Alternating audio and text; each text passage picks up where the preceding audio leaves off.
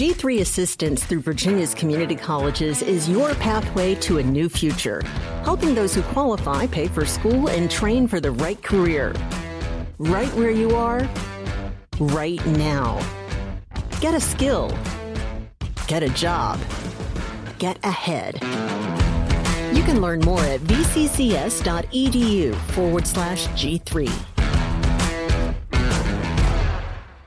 It's a new day. Yes, it is.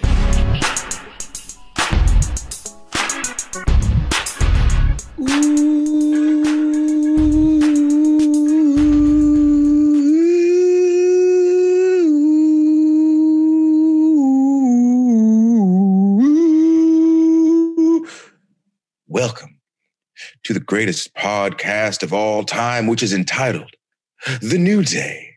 Feel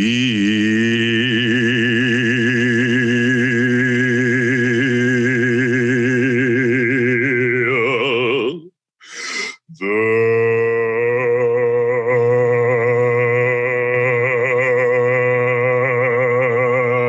power.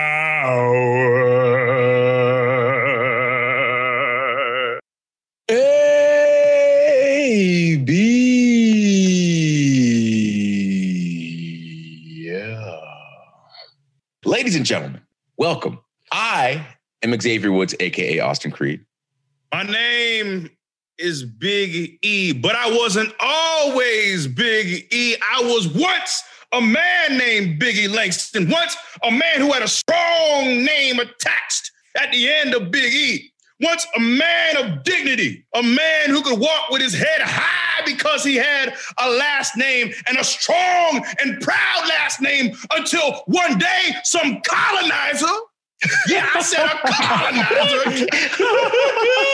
and took it from me like they're known to do. That's what they do. But yet, I will still forge on, yet I will still push on as Big E. That's who I am. Just Big E. For now. For now, who's to say where it could go? And I am Kofi Kingston. And today, ladies and gentlemen, we have a very special guest on the hashtag. Sorry, that's it though?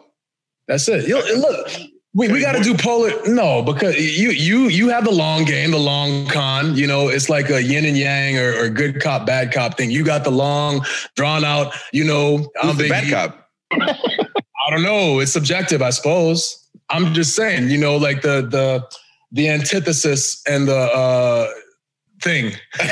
So what we have today is a very special guest on the hashtag New Day Pod. Somebody who I regard as the smoothest man that I've ever faced in a WWE ring. Yes, the smoothest.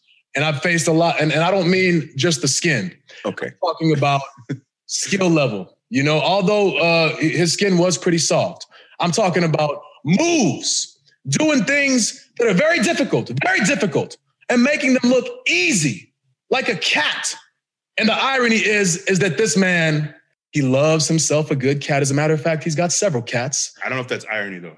Yeah. Is it irony? So. It's coincidence. Is it coincidence or irony?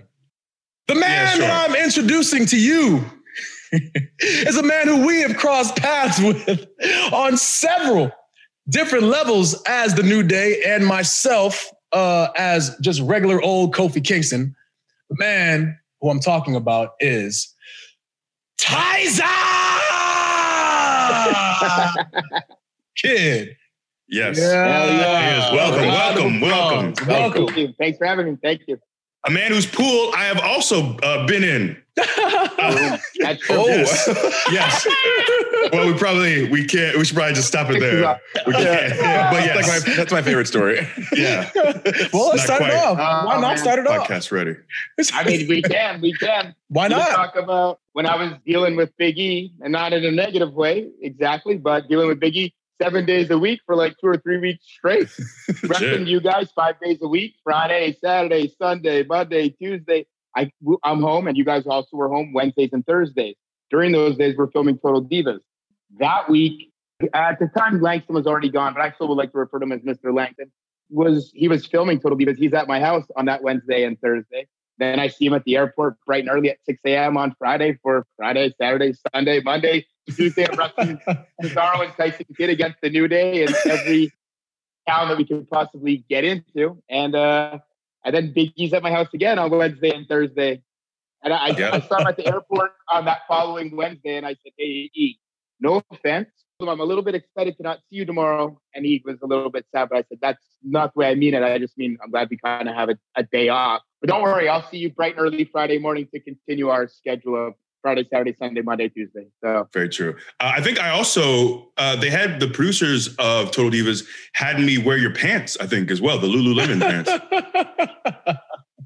Dude, and a shirt. And the best part was I wore that shirt and I got like cat ears sewn onto the hood. And I wore them out to the ring, and I'll leave them nameless, but somebody very high up in the company told me that I shouldn't be wearing those. He's like, "Hey, I saw you wear a hoodie with cat ears on it. I recommend you don't wear that because next thing you know, they're going to have you drinking milk out of a saucer on Raw." It's not wrong. It's not wrong. Great advice. Yeah. He was not wrong. That was probably going to happen next. And I remember saying, well, it beats the alternative of not being booked. I mean, it's quite a few steps above that. Anyway, so the shirt was like in this drawer. I took his advice and was like, okay, I'll follow his advice. Dude, I come home from the gym and I come back and he's wearing not only my pants, but he's wearing that shirt with the hood up. And that shirt's tight on me. And Big E's like 100 pounds heavier. I'm like 180 pounds. How does the shirt fit Big E? I have no idea, man. I came home and E has like flour on him. He's baking and he's got the shirt on. Like I said, the shirt's tight on me. How the hell does Big E fit it? Right. So when you're gone from home and you walk in your house and the first thing you see is not only E like in your kitchen baking, but he's also wearing your clothes. Like what goes through your head? Before anything can go through my head, he's like, "What's up, Teach? What's up, Teach?" So then just like, I knew we were filming Total Divas. I honestly, that day, I didn't know E was coming over in the morning. I thought I'd probably see him later on. I honestly did not think E was going to be at my house when I came back from the gym. But I just was taken back by the fact that he was also wearing my clothes. I get it. I will say you're a very patient man because if I walk into my house and someone is in my house and wearing my clothes, there's got to be hell to pay. Got to be hell to pay. And you were very cool with this, so I appreciate that. You imagine Big E walked into his house and I'm in there wearing a singlet. Yeah. What's up, E? What's up, E? The best part is like the baking is such a random thing to say, but like that's what was happening. That's what we're doing. Yeah. Yeah. Pants and the shirt were both black, and it had like flour all over. Like there was flour all over the place. Yeah, it's a terrible cook. Time. Very strange. But actually, it's funny too. Kofi's point of saying like these different incarnations. True. Like my tryout match for WWE is against Kofi.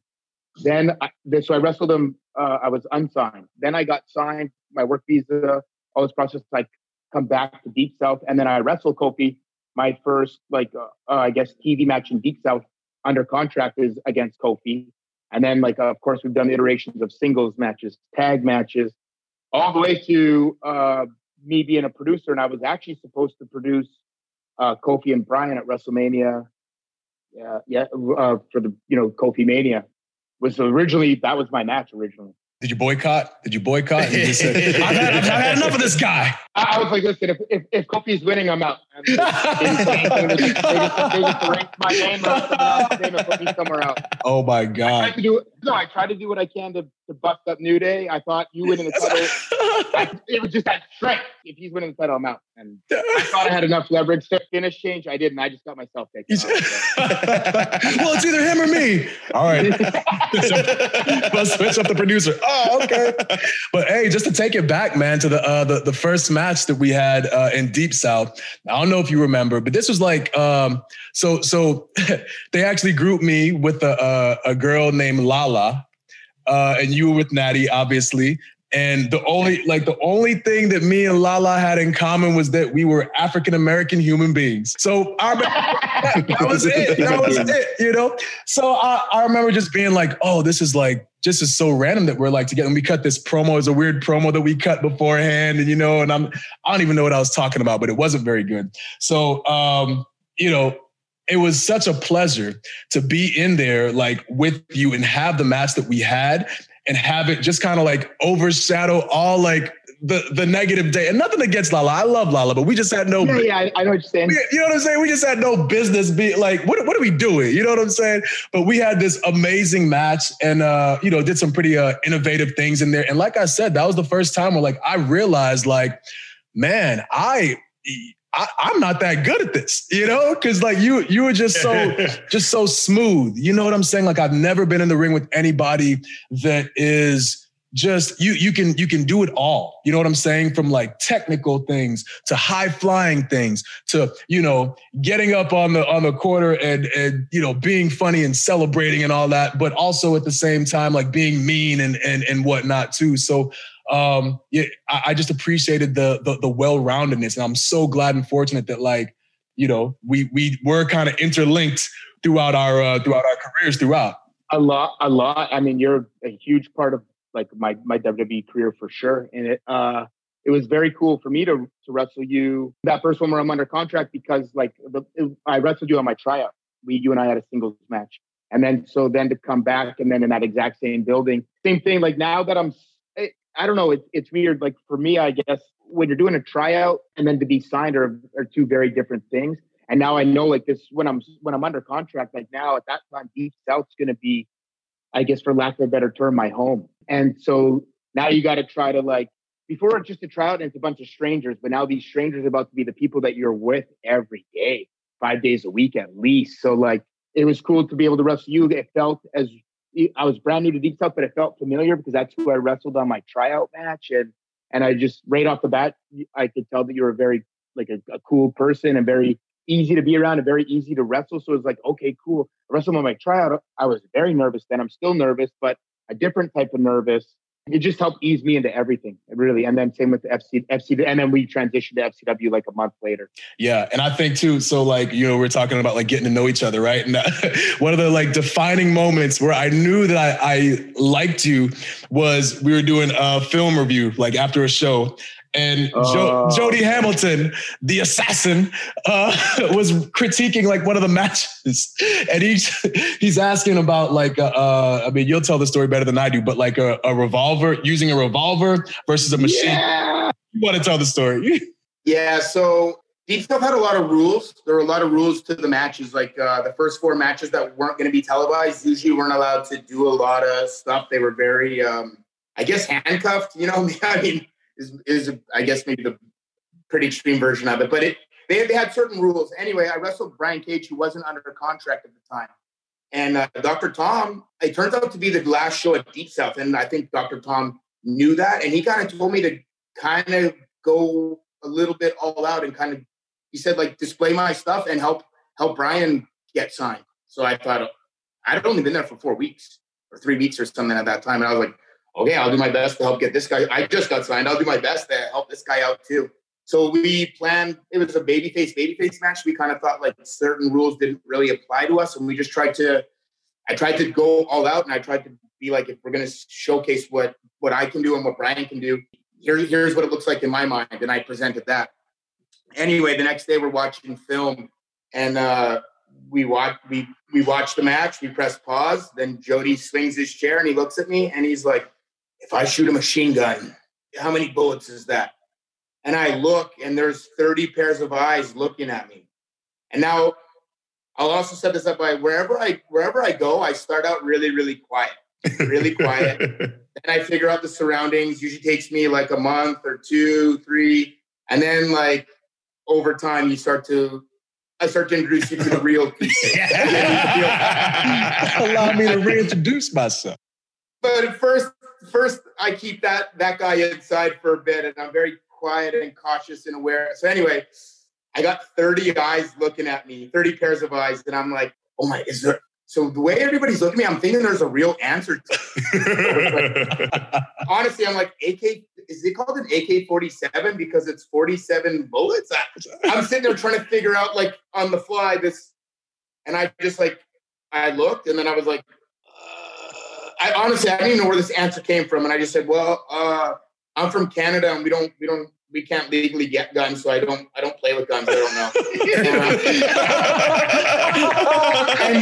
and that was the reaction. Everybody laughed. It on even more. And I was like, but I know I have to kind of suppress this guy inside of me for now. I'm still not there. Too soon. He's like, well, if I pull out a gun and I go bang, bang, bang, how many is that? And I was like, 3. And he's like, so what would you rather use? And I was thinking in my head, like, what's the situation? Am I trying to take out an army of zombies? Because I'd rather have the machine gun than the handgun. I just remember being like, everybody laughed. I don't want to, I know it's going to egg me on. I don't want to get into where all of a sudden being the guy who's the boss of these shows. Everybody. So I just was like, I said, yeah, I see your point. I didn't answer because it would have been a lie and I'd try not to. So I just was like, I see your point. But I actually didn't see it. Nobody did. What does that even mean? You know? Oh my God. But hey, bro, you talked about like Deep South having a lot of rules.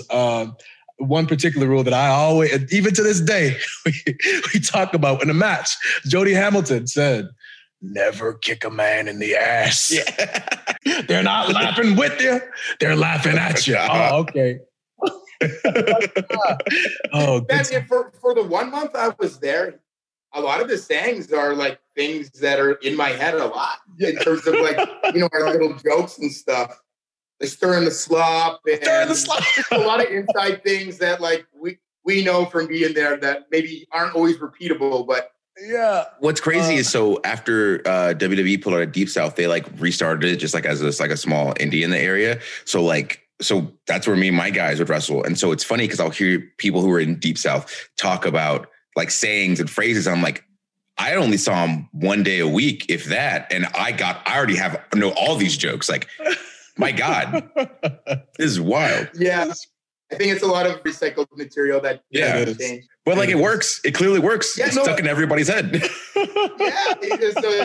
he was right. Yeah. Jody. To that point, so everything that we've talked about so far, I feel like you always have like 10 extra details on a story that like aren't in my head. And you have this weird like photographic memory for like every situation you've ever been in life. Has it always been like that, or was it once you started wrestling? No, I think it's always been like that. So like times when I would actually like do my homework or study for a test, I'd do really well because it would be fresh and I could like recall it. And then, so it hasn't always just been wrestling. It's just that wrestling took so much of my focus. I was telling somebody the other day, like even at one time in school, I remember sitting there, I'm in biology class, but instead I'm writing all the different ways that I can work somebody's leg. And I'm in like 11th grade. I couldn't tell you one single thing that happened in that biology class, but I could almost tell you like what my paper looked like. And I'm just sitting in class, just like recalling these Bret Hart matches. Like, okay, Bret did this move to Razor Ramon's leg. Okay, so that's something you can do. I'm just sitting there. I don't know why at 16 am I sitting there writing out eggs? I'm not writing out like tornado DDT from the top rope to the floor. Like, why am I not writing the craziest? Like, I can dissect the guy's leg like this. Who knows, man? I don't understand. But yes, my memory's always, for whatever weird reason, been like that. So were you training at that time? When did you start training? At what age? Yeah, I started when I was like 14 and I had my first match at 15. Is that like a normal thing in that area? It isn't, but Teddy and I both started at the same age. And then then you got a guy like Harry whose first match was at 8 years old. So it almost sounds like it's normal when it's like brought into like such a small group like that. But otherwise, no, like 18. It was no one really under 18 came to the dungeon outside of like the three of us. So obviously, like we've heard stories about the dungeon. I'm curious what it was like to be there so young, especially if it wasn't like a regular thing for people that young to be in that situation. It was very intimidating and very scary, very, very scary. Wrestling like these big dudes, 300-pound guy. Not that everybody was, but there were big 300-pound guys, or these guys that were brand new, fresh from amateur wrestling. These guys were our amateur wrestling coaches. They would coach us on Saturday mornings, and then they would come to the dungeon.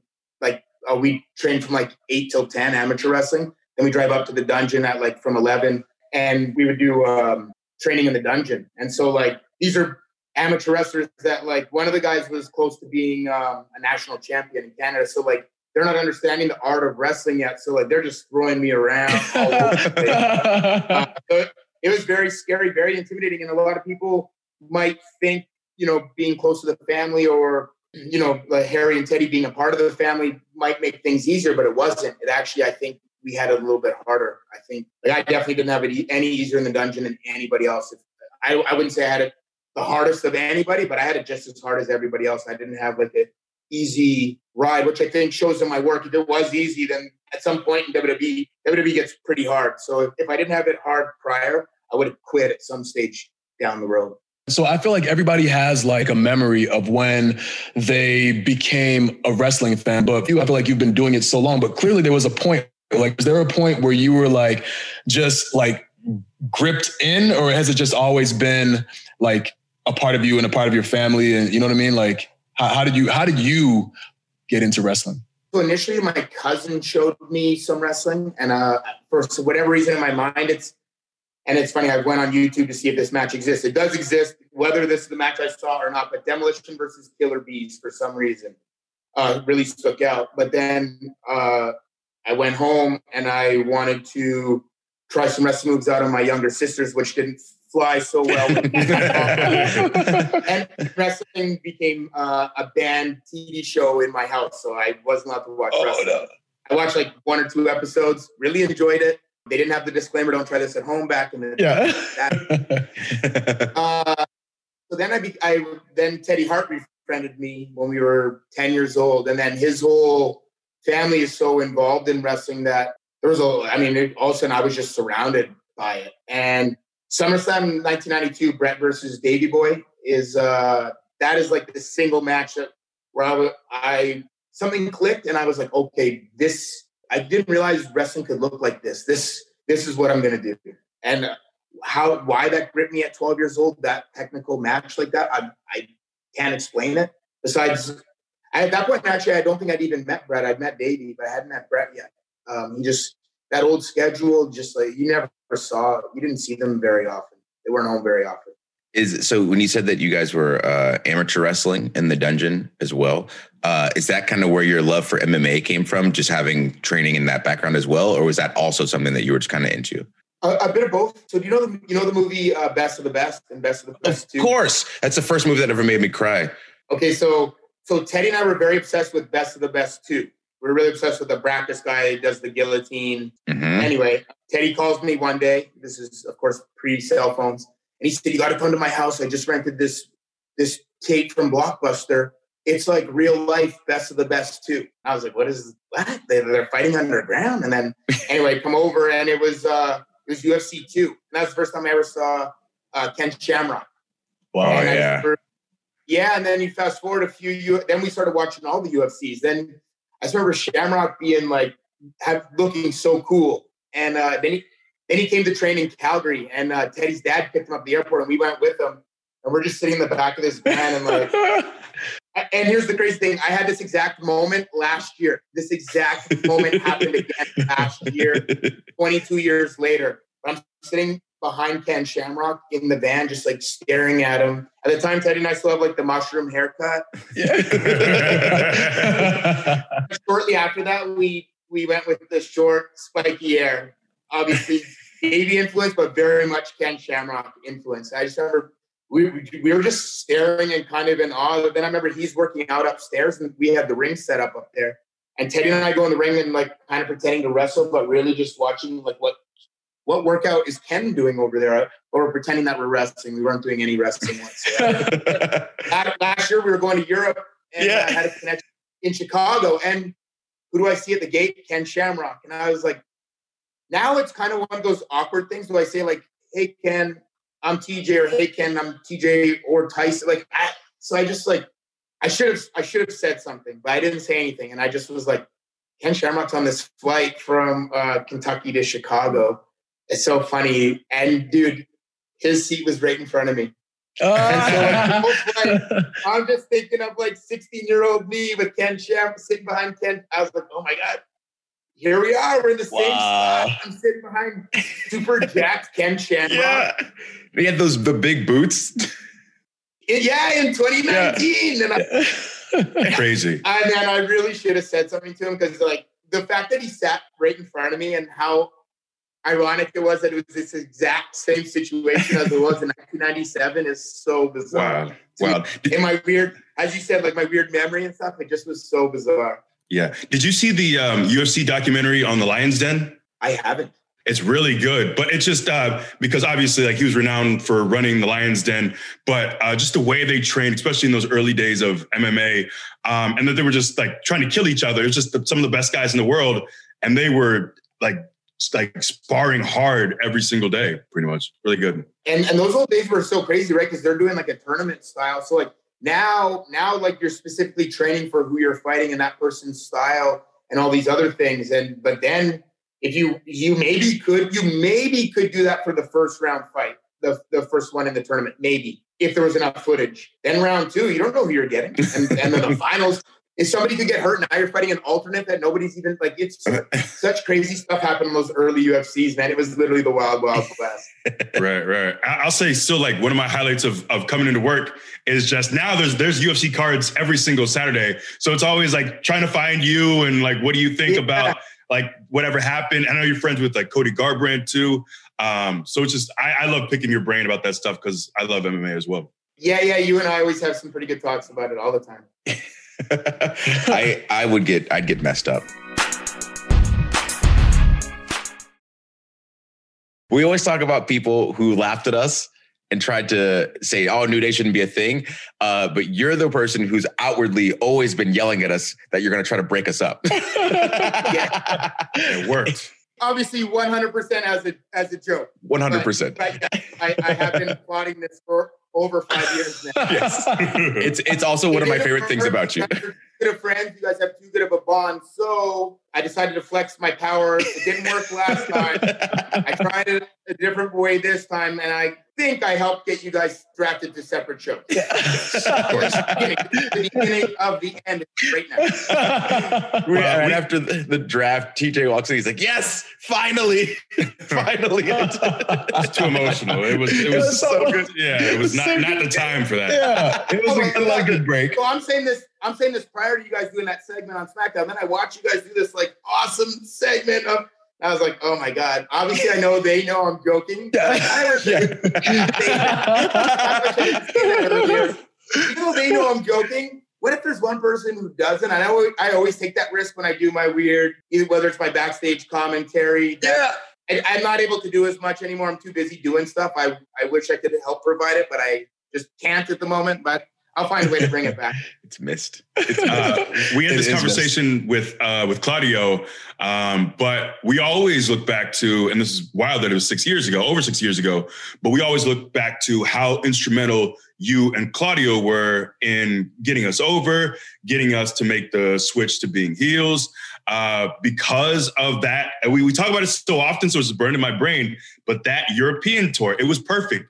If it was anyone else that we were paired up with, it wouldn't have worked because the crowd wouldn't have, they loved you guys and you felt like kind of like the people's tag team, in my opinion, just two guys who had probably should be in a much better spot than they had been over the years because they're incredible in the ring. And you guys worked so well together and were so beloved in Europe and our stuff was so rocky. But I just remember the magic of the just staring across from the ring. Hey, are we switching this? Are we gonna do it? And I know like I said, we talked to Claudio about this, but I'd love to hear your perspective on how that was for you during that period.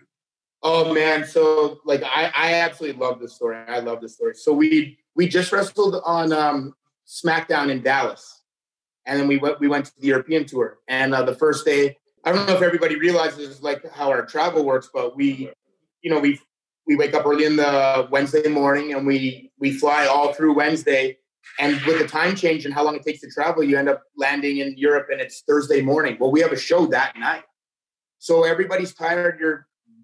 Nobody's on a proper adjustment of the schedule. And you're not going to because we're going to keep traveling and be in different time zones. And those European tours, it's a lot of camaraderie with the boys and it becomes the most fun time, but it could go and be absolutely miserable if you were to allow it to, because you're not really sleeping well. Anyway, I feel like we were all pretty tired. Natty was on the outside and Woods was on the outside. We come out there, they boo you guys, they cheer us, and I thought like, okay, like I've seen this before, but we can get them. I remember doing like a couple of things, and it wasn't going away. It wasn't shifting. I remember like, for example, that first night I hid behind Natty and they cheered, and I was like, okay, that's the reaction tonight. What are we gonna? How can I switch this? I don't know if I can. And we just switched it on the fly and went with you guys as the heels and us as the baby faces. And it was so much fun because then the next day it's like, okay, but is Nottingham going to react the same way as Belfast? We don't know. And you guys weren't purposely coming out there and cutting promos to turn them heel. I remember being in Poland on that tour, and it was the first time we'd ever been in that town, and they were 7 weeks behind in terms of TV and the delay. And you guys, the thing is, you guys would go out first. You guys would cut this promo, a very babyface promo about being positive and smiles and, clapping's infectious and all that. Infectious. And then we came out and then they booed you guys and cheered us. But every night was cool because we didn't know if it'd be that same reaction. It was so much fun, man. It kept us on our toes. And like you said, originally we were supposed to wrestle the Usos for that entire tour. And Jay got hurt. And then we were supposed to wrestle. Originally, you guys were only on half the tour or something like that. Yeah, that's right. I forgot about that too. Yeah, and then we got put on the whole. Oh yeah, because I couldn't float. Because you couldn't float. That's why. Yes. Oos got hurt. If you would have been able to float. So I'll back it up. So I dove out of the ring and Oos caught me. And since I was later told, since I was unable to float like some other people who can dive, that's why I landed on the show. Oh yeah. So you ever seen TJ dive? Yeah. See how TJ floats? I said, no. Well, he floats. And then he walked away and I was like, I didn't know defying gravity was an option. I wasn't joking either. He wasn't like, teasing you. Why don't you learn to float, kid? He was dead ass. My God. I remember that so well. It was in Detroit and we got pulled aside into like one of the side like hockey locker rooms in the Red Wings. And I remember like, we won't drop the name on him, but you didn't know how to float. You didn't float. And then he leaves the room and we're all just sitting there looking at each other like, did this really just happen? Like, is there an ability? Did I miss out on something? Was there an ability that I should have gained to be able to control gravity? Did I miss out? Like, I must have been sick that week at SCW. I didn't have the floating classes.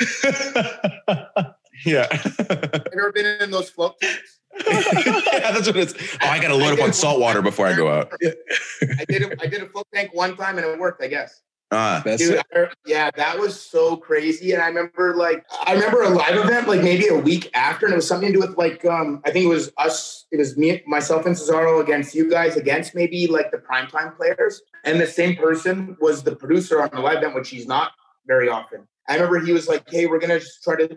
Let's switch something around. Let's eliminate New Day. Like you guys, it's elimination. He said, eliminate New Day first.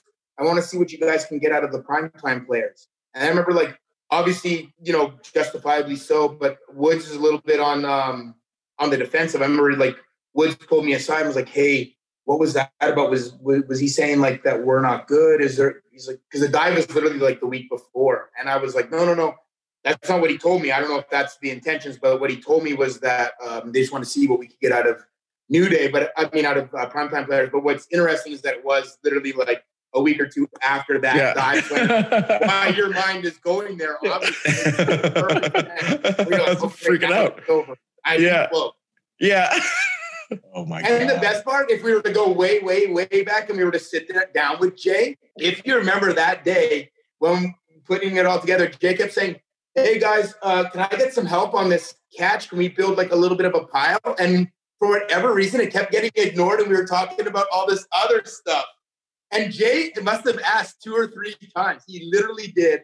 But it never gets answered. It just like we get into talking about the other stuff. I think there might have been another pile for another big dive or 2 dives, maybe the Matadors or something. So it just is Woods diving onto Jay one-on-one, which of course, if you have more people, it does make it easier for all the parties involved. And so I remember Jay, we're in that room, he's hurt. And he just looked at me, he's like, but he doesn't want anybody else to be sad, so he kind of like smiles like, hey, Oos, I kept asking him to build a pile. Gosh, that's so crazy, man. Like so many stars have to align for that to happen. Because who knows, and I know we talked about it with the Cesaro episode, but like if, you know what I mean? Like Jay doesn't get hurt, if we don't get booked. Which I'm still sorry. I still feel very bad about that. I'm sorry. Sorry. Oos, he's listening. So, but if, we don't get booked against you guys in the match, that we don't get the same reactions, like none of this happens. You know what I'm saying? Like, so I don't know. I feel like I talk about that, like, just like how it trips me out that things have to happen exactly the way that they did in order for them to be the way they are now. So I don't know. It just trips me out. I agree with you. Like that's true. It's like, why did all these things happen that it happened that way? Because then what's cool is we do the full 2-week tour. So just because we did that full 2-week tour of the audience booing you guys and cheering us, doesn't mean when we get back home, when we get back to doing things normal, doesn't mean that that's going to be the case. Because we wrestled you guys in Philly, on the kickoff for Royal Rumble, and same kind of thing where they cheered us and booed you, and they told us just keep going, don't just act like it's not happening. Which I understand. I understand that mindset, because the bigger picture is, Philly might have booed today, but maybe next week that's over with and everybody's cheering you guys. But anyway, then we wrestle you guys in Chicago at Extreme Rules, and the company goes with it, and we do the title switch, and not only the title switch, but we also kind of did the double switch. And so it was cool that it translated and that it carried over, that it wasn't just this thing kind of lost in time in Europe that we kind of talked about. It's a thing that later on translates to pay-per-view and TV. So and then, you guys blow up and you guys, go on your own course. Well, even backtracking a bit, like you and Claudio were just weren't even really supposed to be a team really moving forward, right? It was just kind of a random, like, hey, let's just throw these guys together right now.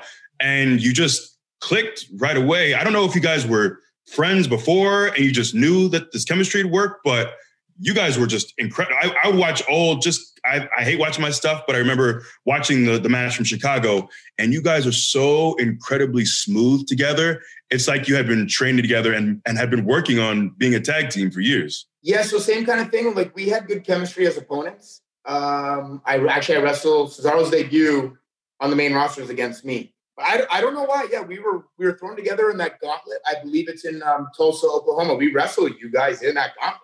That was our debut, wasn't it? That's right. Our Raw debut. Raw debut. Yeah. You debuted on SmackDown on Black Friday. Never forget. Yeah, Friday. Never forget. Coming up. Our first Raw. We pin you guys. Like, there's some interference with Stardust and Goldust in that match. They were already maybe you guys already eliminated them. Then there was some kind of thing, and we eliminate you guys, and then the Usos eliminate us, and then the next day we wrestle you guys on SmackDown in like a pretty short match. But again, to that point, like I'll never understand how you remember exactly where we were, who we were. So when you started going through, Goldust, Stardust, and then you eliminated them, we eliminated you, Tulsa eliminated us. I don't remember what we did last night. I will forget until like all of a sudden it gets brought up, or I step into when I walk into a building, I usually get hit with like, okay, I did this here or this. Or I did this, but these other guys that did all this crazy thing happened here. And I just started getting hit with like so many memories. Yeah. So that used to be one thing that I really enjoyed about being on the road with you, because obviously like you've got so many memories with other guys, and I was kind of, you and me becoming close was a fairly new thing at that point. But just as soon as you walk in, you would say like, oh, this happened here and this happened here. Then everybody else around would pop like, oh yeah. And they start telling stories. And it's like, how are you always the match that ignites the whole flame every time? I don't know. I mean, I'm glad I do. Like when I got hurt with my neck injury, literally being away from the talent was the hardest part of that time. And not being able to, like you said, like kind of be that match that sparked something. Or like, when I came back as a producer, Dustin Wallace told me that he was just talking about me that week before. He was at a Full Sail taping for NXT, and he was in that auditorium. And he said he was sitting with some 205 guys, and he said it was really, really quiet. And he said, man, you guys don't understand, like, when Tyson was here doing NXT, like this auditorium, if it ever got this quiet, that's when he would start creating noise. And like, it would never be this quiet if Tyson were here. And it just was like, that was kind of my thing. Like I'd wait for it to kind of get quiet. If I felt it was getting kind of quiet and almost awkward, I had to, even if everybody thought I was an idiot, I had to break that at least for the room, and everybody else could, laugh, and, maybe conversations amongst each other would start. But everybody was pretending like we had to sit and watch NXT in complete and utter silence and listen to every single word that we heard on commentary. Like, guys, we can talk. We can talk and we can laugh and we can, believe it or not, I mean, let me do it, but I can make fun of the matches going on in the ring. No problem. Totally unfiltered, man. Oh man. But yeah, you kind of touched on a little bit earlier. Well, we talked about how, you do it all, right? And, from being in the ring, being so smooth, I feel like you're like the prime example of somebody who, no matter what they were given, you always were able to take that and knock it out of the park, regardless of like who you were working and like the talent level. You always made the match like mean something. So I'll go off on a little bit of a tangent here. But there was a story. We were in the Scope, and it was Christmas, tribute to the Troop Show. And I remember earlier, yes, this is my dream. Earlier in the day, we were like, there's like rumors about like, oh, there's going to be a reindeer. I think Mick Foley's going to be Santa Claus, and then some of the talent's going to be reindeer. And we're like, oh my God, no one wants to do that. Like, who's going to do that? So then all of a sudden, like the way I remember it is like we look and I see you in the full reindeer costume, and you're pushing the sleigh, and you look over at me, and we make eye contact. You go, this is my dream. And just a big smile on your face, and knowing like what was going on inside your mind. And like, just again, like the fact that you're probably the most like talented, pure wrestler on the roster. And here you are as a reindeer pushing a sleigh in the Scope in North Carolina or South Carolina, wherever it is. And just doing it with a smile on your face, So, kudos to you for being able to like, to do that, I was definitely a bit facetious, no doubt. And here's the thing, like I can argue it and debate it, and believe me, that day I didn't, but there have been times I have, and kind of once it kind of becomes the final, like this is what you're doing, then it's like, okay, well, now I'm going to do it to the best of my abilities. But in a situation like that, it's like, oh, there's Kofi. He's a very good friend of mine. Let's see if I can at least make him laugh by pretending I'm having the time of my life. When the truth is, the 15-year-old me that was trained in the dungeon is, I didn't train to be a reindeer. Yeah, believe it or not. You know what I'm saying? So unbelievable. I'm thinking this has to be the dumbest thing I could ever do. Then my mind starts thinking, well, wait a minute. Don't put that out there. They could find something worse. So pretend to have the biggest smile on my face and pretend this is the greatest thing I've ever done. But it was not. But it's one of those things that now it just, 2 days later, it was funny to talk about. In the moment, I was like, I'm a reindeer. But you look at it as me. I remember you taking a picture. Kofi takes a picture backstage. We're getting ready to go out. Me and the Usos. Yeah. And he's like, hey guys, and I see he's got his phone. For those that don't know, Kofi is a sniper when it comes to sneaking pictures. Incredible. This one he wanted to get our attention. So I remember flipping it off. That way I was like, well, at least he won't post it on social media. That's the defense. Yeah, that's it. So, oh my God, too much. So, oh yeah. Sorry, the Scope is in Norfolk, Virginia, by the way. I don't want to offend the good people. North Carolina. Okay. Right, Virginia. Yeah. And I got the N right. N-O-R. Right. Yeah, good job. For whatever, the setup was this giant. It was so steep, the ramp, like so steep that it actually was kind of hard as reindeer pushing this sleigh and not letting it get out of control. The sled, whatever it was on wheels, was so heavy. Like coming down that ramp, we actually were we're supposed to be like we're pushing, but we're actually all holding to like stop the thing from like steamrolling us.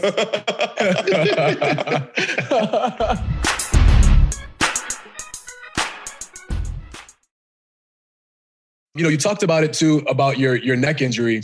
And I feel like, and you can go into like the details of it and everything, but it was very serious. Like a lesser man probably wouldn't have made it out. But I feel like since it was you You know, the fact that you have, number one, got through that neck injury, the fact that you overcame it. And now I see you in the ring, you know, on Instagram and stuff, doing like springboards and everything again. And I'm just like, oh my God. Like, so just like that story in and of itself, you've obviously had a story in getting to WWE, but you talk about somebody who has broken their neck and here you are. Yeah. I mean, so it's funny. I don't know if it's the injury or my age or a combination. Like whenever I get complimented, I almost get super emotional. It's like if I listen to a podcast and Arn was saying like nice things about me, I was just like driving my car and I just started like almost tearing up. It's weird. I don't know if it because of how high up it is. I don't know if it's like on that brain. I don't know, man. I honestly don't know. So you guys saying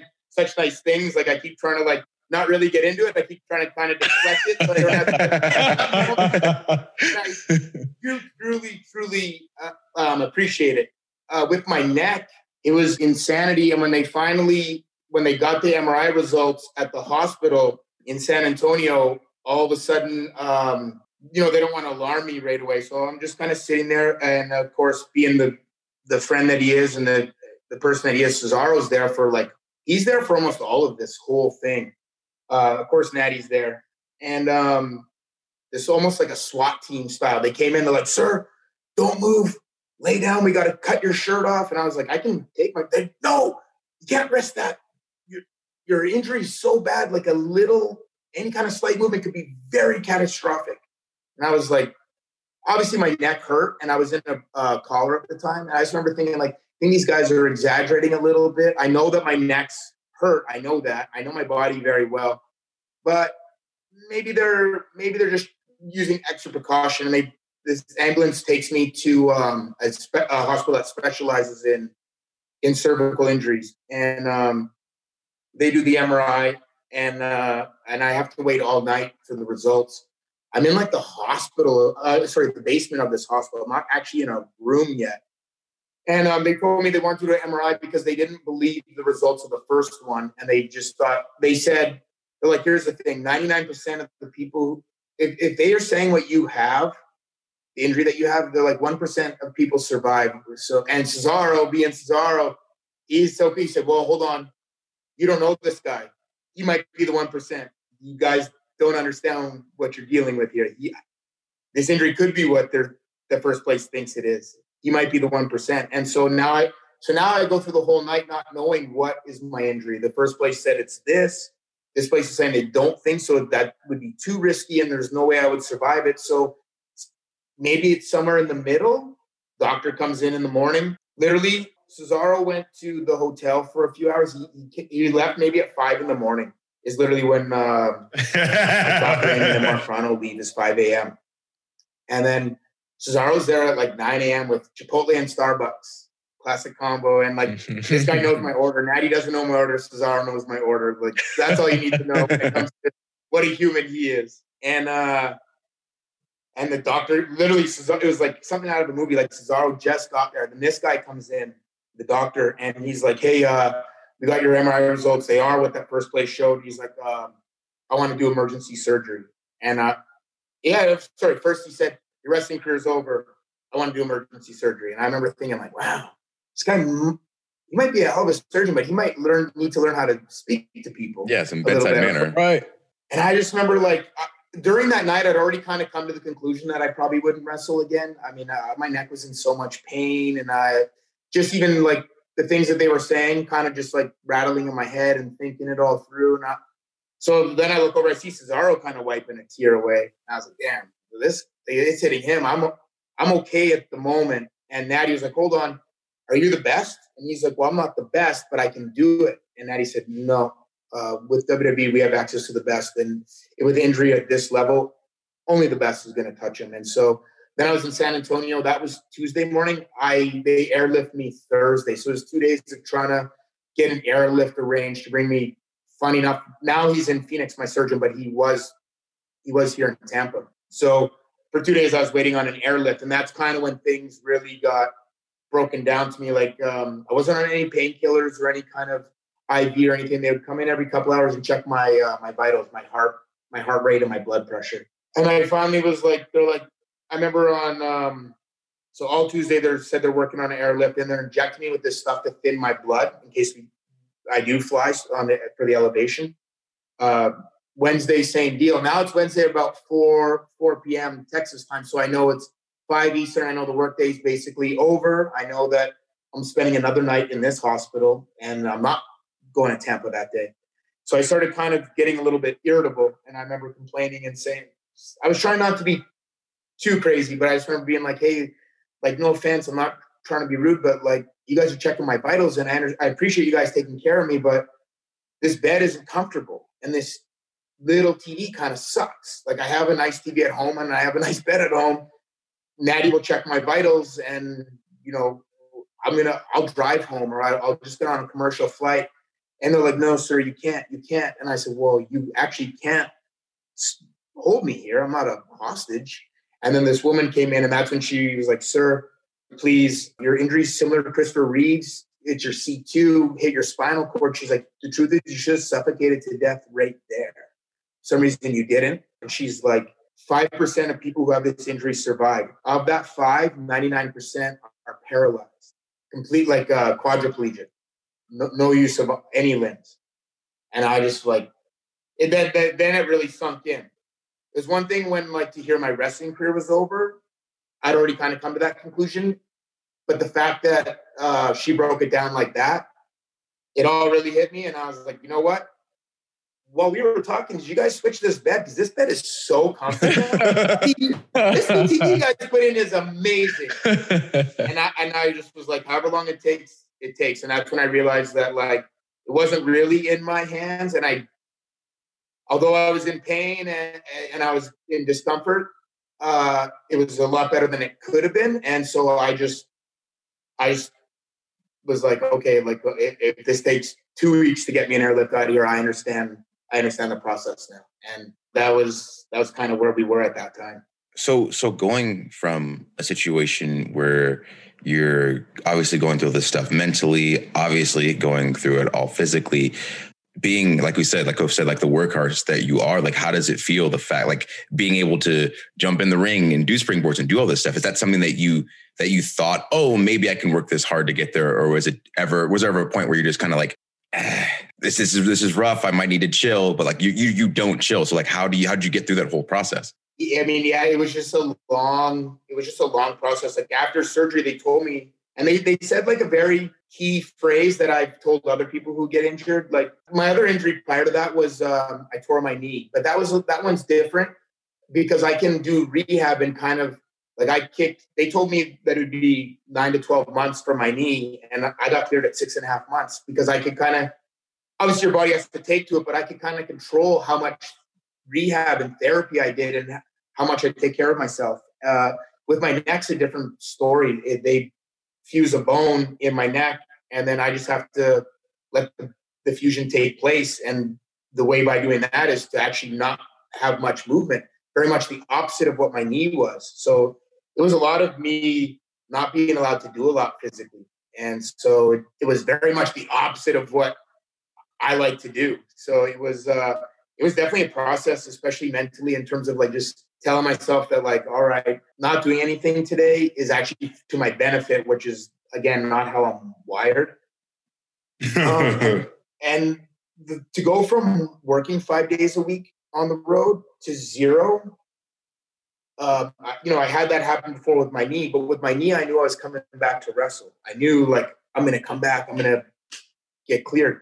I remember like with my neck, for example, and of course it's like, here I am name dropping, but when you get hurt with your neck, all of a sudden, like you make new friends that also have had neck injuries. Like Kurt Angle, all of a sudden I was a big fan of his, but I didn't know him. And then all of a sudden he gets my phone number and he's calling me and texting me. And Steve Austin, same thing. Because I was in Texas and he was having his people look at my surgeons that I was possibly going to go to. He called me up one day, Steve, and he was like, how come he said, hey kid, I saw the picture. How come they went through the back? And how come and I was like, well, because my injury is the equivalent of like my mouth. They can't go through the front. Like this sounds so weird, but the normal neck fusion in wrestling is like C5, C6, C7 in that realm. Mine is my C1 and C2 are fused. The very top two discs in your vertebrae are fused for me. And so So I knew with it being that high that the chances of wrestling again were very, very, very slim.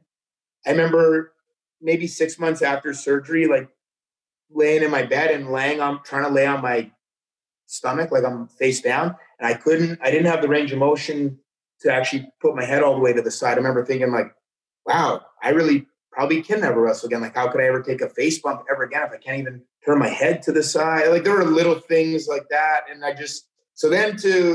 then when I came back as a producer, I'm kind of like in the ring showing talent how to do something without fully doing it. But then like once in a while I might sneak something in there. Like one time Finn told me that he didn't know how to take the bump over the top, like a Royal Rumble elimination.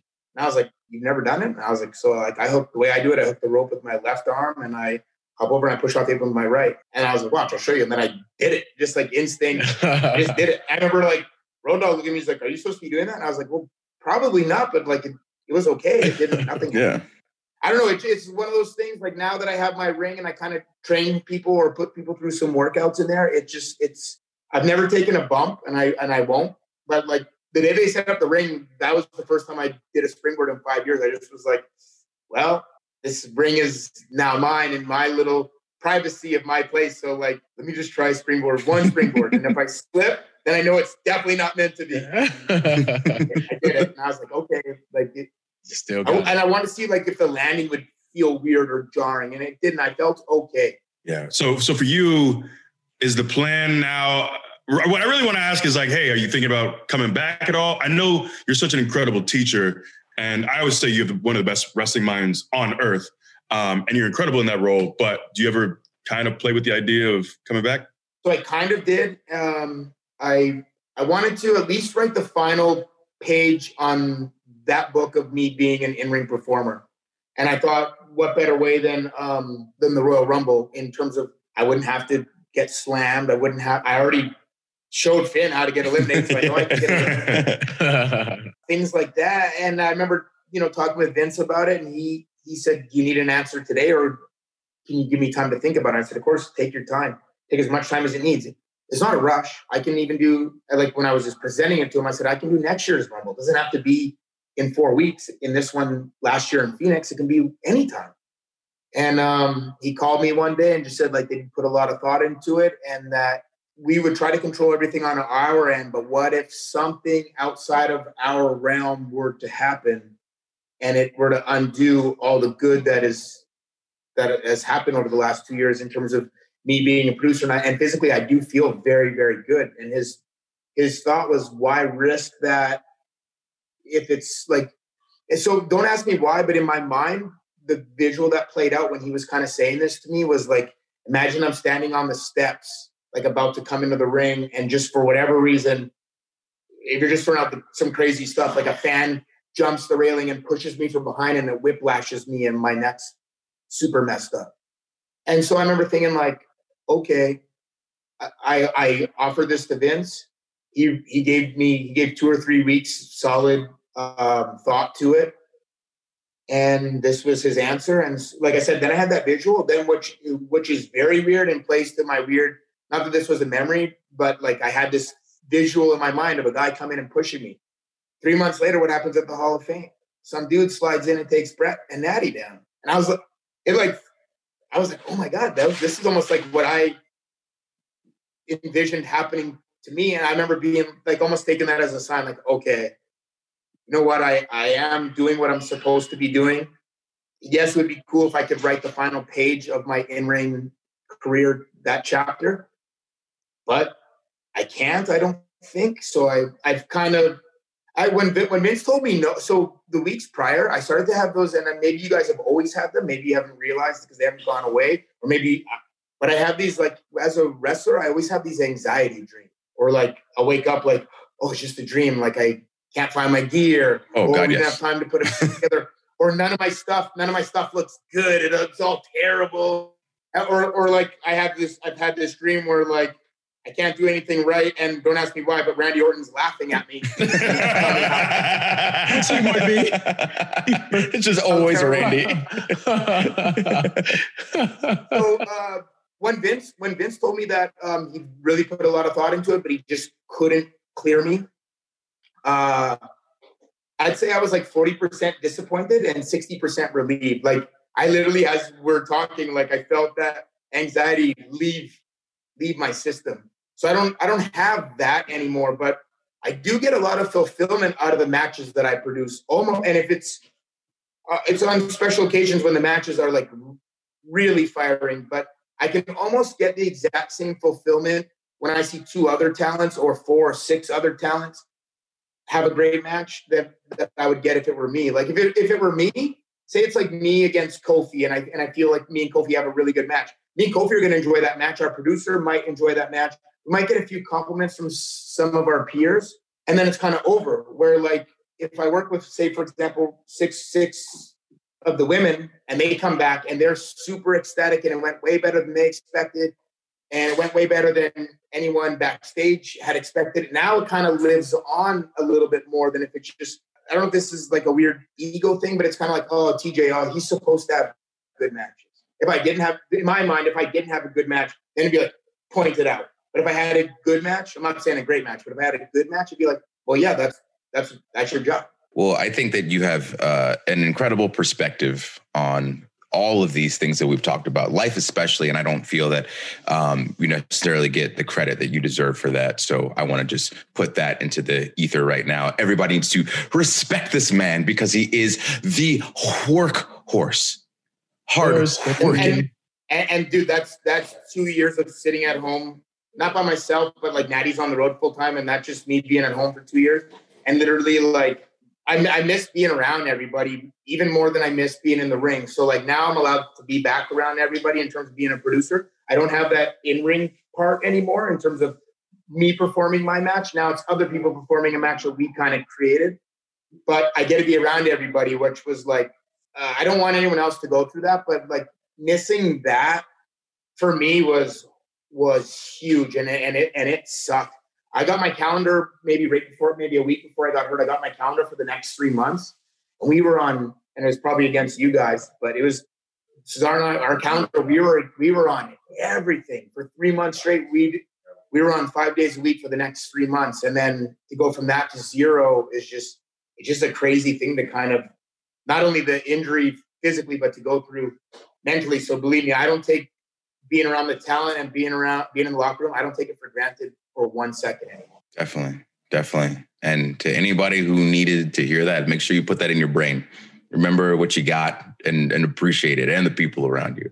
We all like do take things for granted, and I'm gonna take driving to work Friday for granted, I'm sure at some stage. But when something happens, you do have a chance to kind of put it in perspective. You realize, oh, wait a minute, everything's good. And another thing I realized is I don't, like, for example, Kobe telling that reindeer story, and it's so funny now. Anything that kind of bothered me as a talent in that moment, looking back on it now, either I don't think about it, or like when I do, I laugh, and you just remember the good things, or the things that maybe weren't so good, you just laugh at them. Like losing to Brodus in 12 seconds that day annoyed me that I wasn't going to get any offense, and it was like, okay. But now looking back on it, like I just laugh about it because it's just kind of funny that Brodus beat you in 12 seconds. You don't get paid by the hour. I tell people all the time. Yeah. You know? I beat you in 8 seconds. I don't get paid by the hour. You know? Yeah. Well, TJ, unfortunately, that's all the time that we have with you today. But we appreciate you being on, man. No, I appreciate you guys, man. Now you guys are going to think it's part of my plan to get you guys separated, but the cool thing is now I get to see you guys on Mondays and Fridays. Now that there is this separation like that. So that part's cool. It's not like, oh, okay, I only see New Day on Friday at SmackDown. Now I get to see at least 2/3 on Monday and then 1/3 on Fridays. But it's cool. It's cool that it's kind of broken up like that because I have a good relationship, very good relationship with the three of you. Yeah, definitely.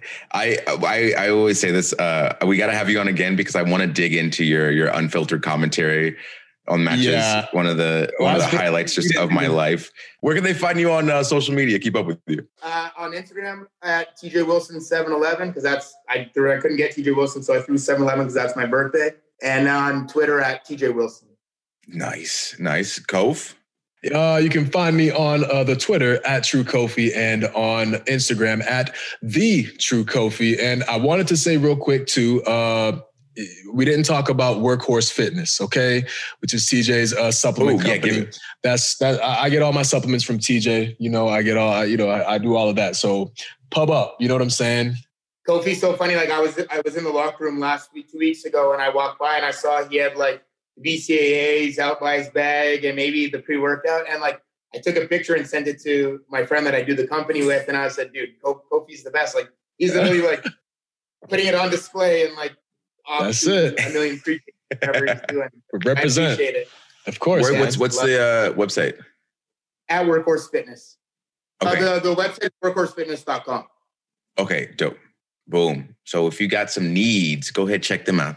Yes, and we're always working on new things, new flavors. We have a green strength we're getting ready to put out. We have new flavors coming out. So it's always a work in progress. It's never complete. E, where can they find you on socials? I'm at WWE Big E on Twitter and on Instagram. Also, make sure to cop our New Day Podcast t-shirt on WWE Shop. Make sure to cop the New Day charity tee. All the proceeds go to the NAACP Legal Defense Fund. You can find the link on my Twitter. It is my pinned tweet, and it's in my Instagram bio. Also, make sure to watch Laser Wolf Season 1 on HBO Max. Hey. It's an incredible, funny show, and it's a very quick, enjoyable watch. And Season 2 is coming on Adult Swim. You can catch me on Twitter and Instagram at Austin Creed Wins. You can check out the YouTube channel where we're playing hella games. It's called Up, Up, Down, Down. Just go search in YouTube. And you can check out uuddshop.com for all your Up, Up, Down, Down apparel and swag needs. Lastly, make sure you're using the hashtag New Day Pod when you're talking about this on social so people understand what you just listened to and tell them how much you loved it. And make sure to tell your friends they can listen to this podcast wherever they listen to their podcast. Just go to the search bar, type in New Day, and click the pink picture with the 3 black guys' faces on it. That's us. If you're on Apple Podcasts, go ahead, give us that 5-star because it helps your boys out, algorithms, whatnot, and you get more of this. Thank you for listening, and make sure to always and forever keep it tight. I'm going to go with the Up, Up, Down, Down. I was about to say, what's close? Hold on a second. I didn't tell where it was going to. You forgot what show you were on for a second.